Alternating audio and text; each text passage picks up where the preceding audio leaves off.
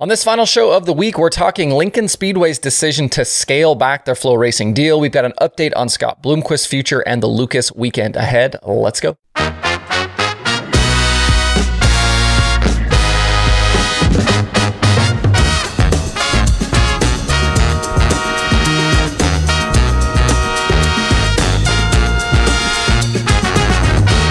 It's Friday, February 3rd. I'm Justin Fiedler. This is Dirt Tracker Daily.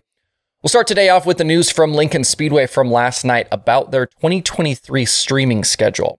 I've had multiple comments and messages about this one, and I know it will continue to be a talking point for a while. It's yet another illustration of how the streaming space in dirt racing continues to evolve and change right under our feet. If you missed it, Lincoln, which is one of the key central Pennsylvania racetracks, announced last night that they will only stream 11 events this season on Flow Racing. Add in the 2 World of Outlaws shows, which will be on DIRTVision, and way less than half of the 35 scheduled races at Lincoln will be available to watch from your couch or your phone. And this move comes after Lincoln was live every week in 2021 and 2022, so this is a dramatic shift. Lincoln and Flow had previously announced a streaming agreement back at the beginning of 2021 that lasts until 2025. And clearly there's some wiggle room in that deal for Lincoln to decide what can and can't be shown. So what's changed in the previous 2 years to make Lincoln cut back? It's actually pretty simple. Lincoln is one of many tracks who are adamant that the camera on top of the tower is keeping people at home. And this is a problem because the deals these tracks signed with the streamers were not lucrative enough to make up the difference in the lower attendance. For some reason, it seems to be their view that if the receipts at the gate are down, it's the streamers who are then responsible for making the tracks whole. My opinions on this matter have been shared heavily on this show. I've seen the data. There are plenty of examples of streaming not affecting attendance, but the tracks don't want to hear any of that. Their crowds are smaller, and instead of taking a hard look at what exactly they're doing or not doing to contribute to that, the easy thing to do here is blame Flow Racing. But even when it comes to the deals with Flow, the tracks still shoulder that blame. Nobody forced them into these streaming agreements. They made long-term deals, signed on the dotted line, and now a year or two in, they've decided these deals are bad and they're having buyer's remorse. So it's really a double whammy for them, down attendance and streaming agreements they don't like. And I'm sure that Lincoln won't be the last to try and scale back. They're convinced that if the Flow Racing cameras weren't there, that people would show back up. It's not true because there are many other factors at play here, which we've discussed. But as the Mark Twain quote goes, never let the truth get in the way of a good story. As race fans, though, and as consumers of dirt racing on the streaming services, understand that shifts are underway on both sides. Yes, Lincoln is backing off this deal with Flow, but Flow is also backing off of some deals as well. After a couple of years of going hard into dirt racing, Flow understands now what races and what series are worth having and what aren't. As a venture capital-backed business, they need to keep growing, and I think we've reached a point where they have found the limit with what dirt racing can provide. Some more regional stuff has already quietly gone off of Flow, and I know that they've turned down other deals, and their expansion plans are clearly elsewhere. They've got Lucas, the All-Stars, USAC, the Chili Bowl, they've got the big stuff at Eldora, and those will continue to be a focus. But outside of dirt, they signed a deal with NASCAR starting with the 2022 year. Right now they're showing snowmobile racing, drag racing continues to be shown prominently and is expanding, and you can be sure they're looking elsewhere for more verticals that can drive subscriber growth. So where does this leave dirt racing streaming with local tracks and regional series? With the niche providers. They're going to be the ones to fill the void here, and their promises to the tracks to get these deals are going to be a bigger cut of the revenue. It'll be a commoditized race to the bottom. Who can undercut their competitors the most to get the deal? It's literally already happening. You'll still see some monthly subscriptions, but probably a return to a lot more pay-per-view events. A streaming pass will cost the same as a ticket or a pit pass, and they're going to do this to appease the promoters. And these smaller providers and tracks will be fighting over a smaller and smaller group of consumers because there's only so much money to go around from race fans.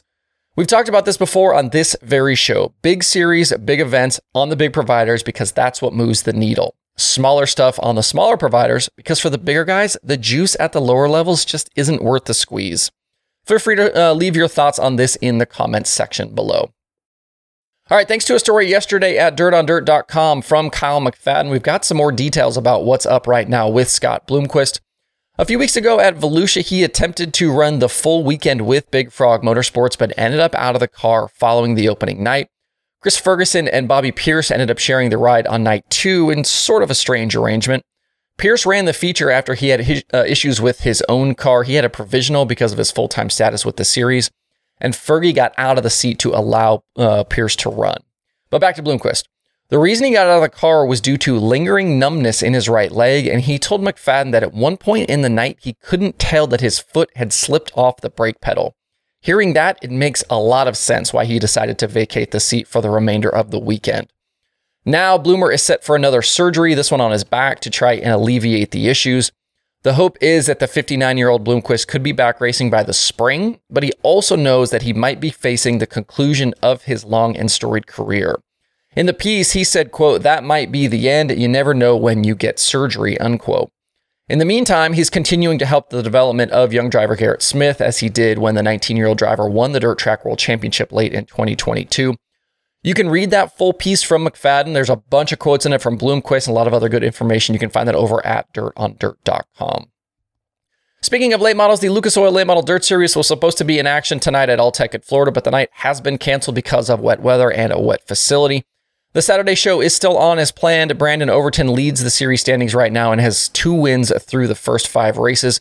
Ricky Thornton Jr., Jonathan Davenport, Devin Moran, and Tim McCready complete the rest of the top 5. Recent Lucas winners at Alltech include Jimmy Owens, Brandon Shepard, Kyle Larson, and Davenport. Of drivers with recent multiple starts at Lake City, Brandon Shepard and Devin Moran have the best average finish at 3.5. All of those stats are via the premium tools available with a subscription to Dirt Tracker Plus. The 3 nights at Golden Isles were right around 50 cars. Bubba had 39 both nights, and I'd venture to say it will probably be mid to low 40s tomorrow at Alltech. From there, the series has a practice day Sunday at East Bay before beginning 6 straight nights of racing. Before we shut it down today, I again want to spotlight a new group of channel members. We're now at 44 total with the addition of Carla, Jim, Pelican, Mike, and Super Racing in recent days. Thank you guys so much for the support. It means a lot to me that you have jumped in. If you want to check out the membership program, click the join buttons on the YouTube channel or on the videos, or you can visit youtube.com/dirttracker/join. It's $2.99 a month. It helps me out a lot, and you get added perks and benefits, including a free decal. 7 shows today across the streaming services. Flow Racing is by far the busiest. They've got Lucas at Alltech, Modifieds at East Bay, the Winter Freeze at Screven, and Flow 24/7. Speed Sport has the USCS at Hendry County. Racing Dirt has indoor karts, and there is Dirt Vision now. To see the full daily streaming schedule through the weekend with those links to watch, visit dirttracker.com/watch tonight. Have a good weekend out there. Thanks everybody for tuning in again all week. We will be right back here on Monday for more Dirt Tracker Daily.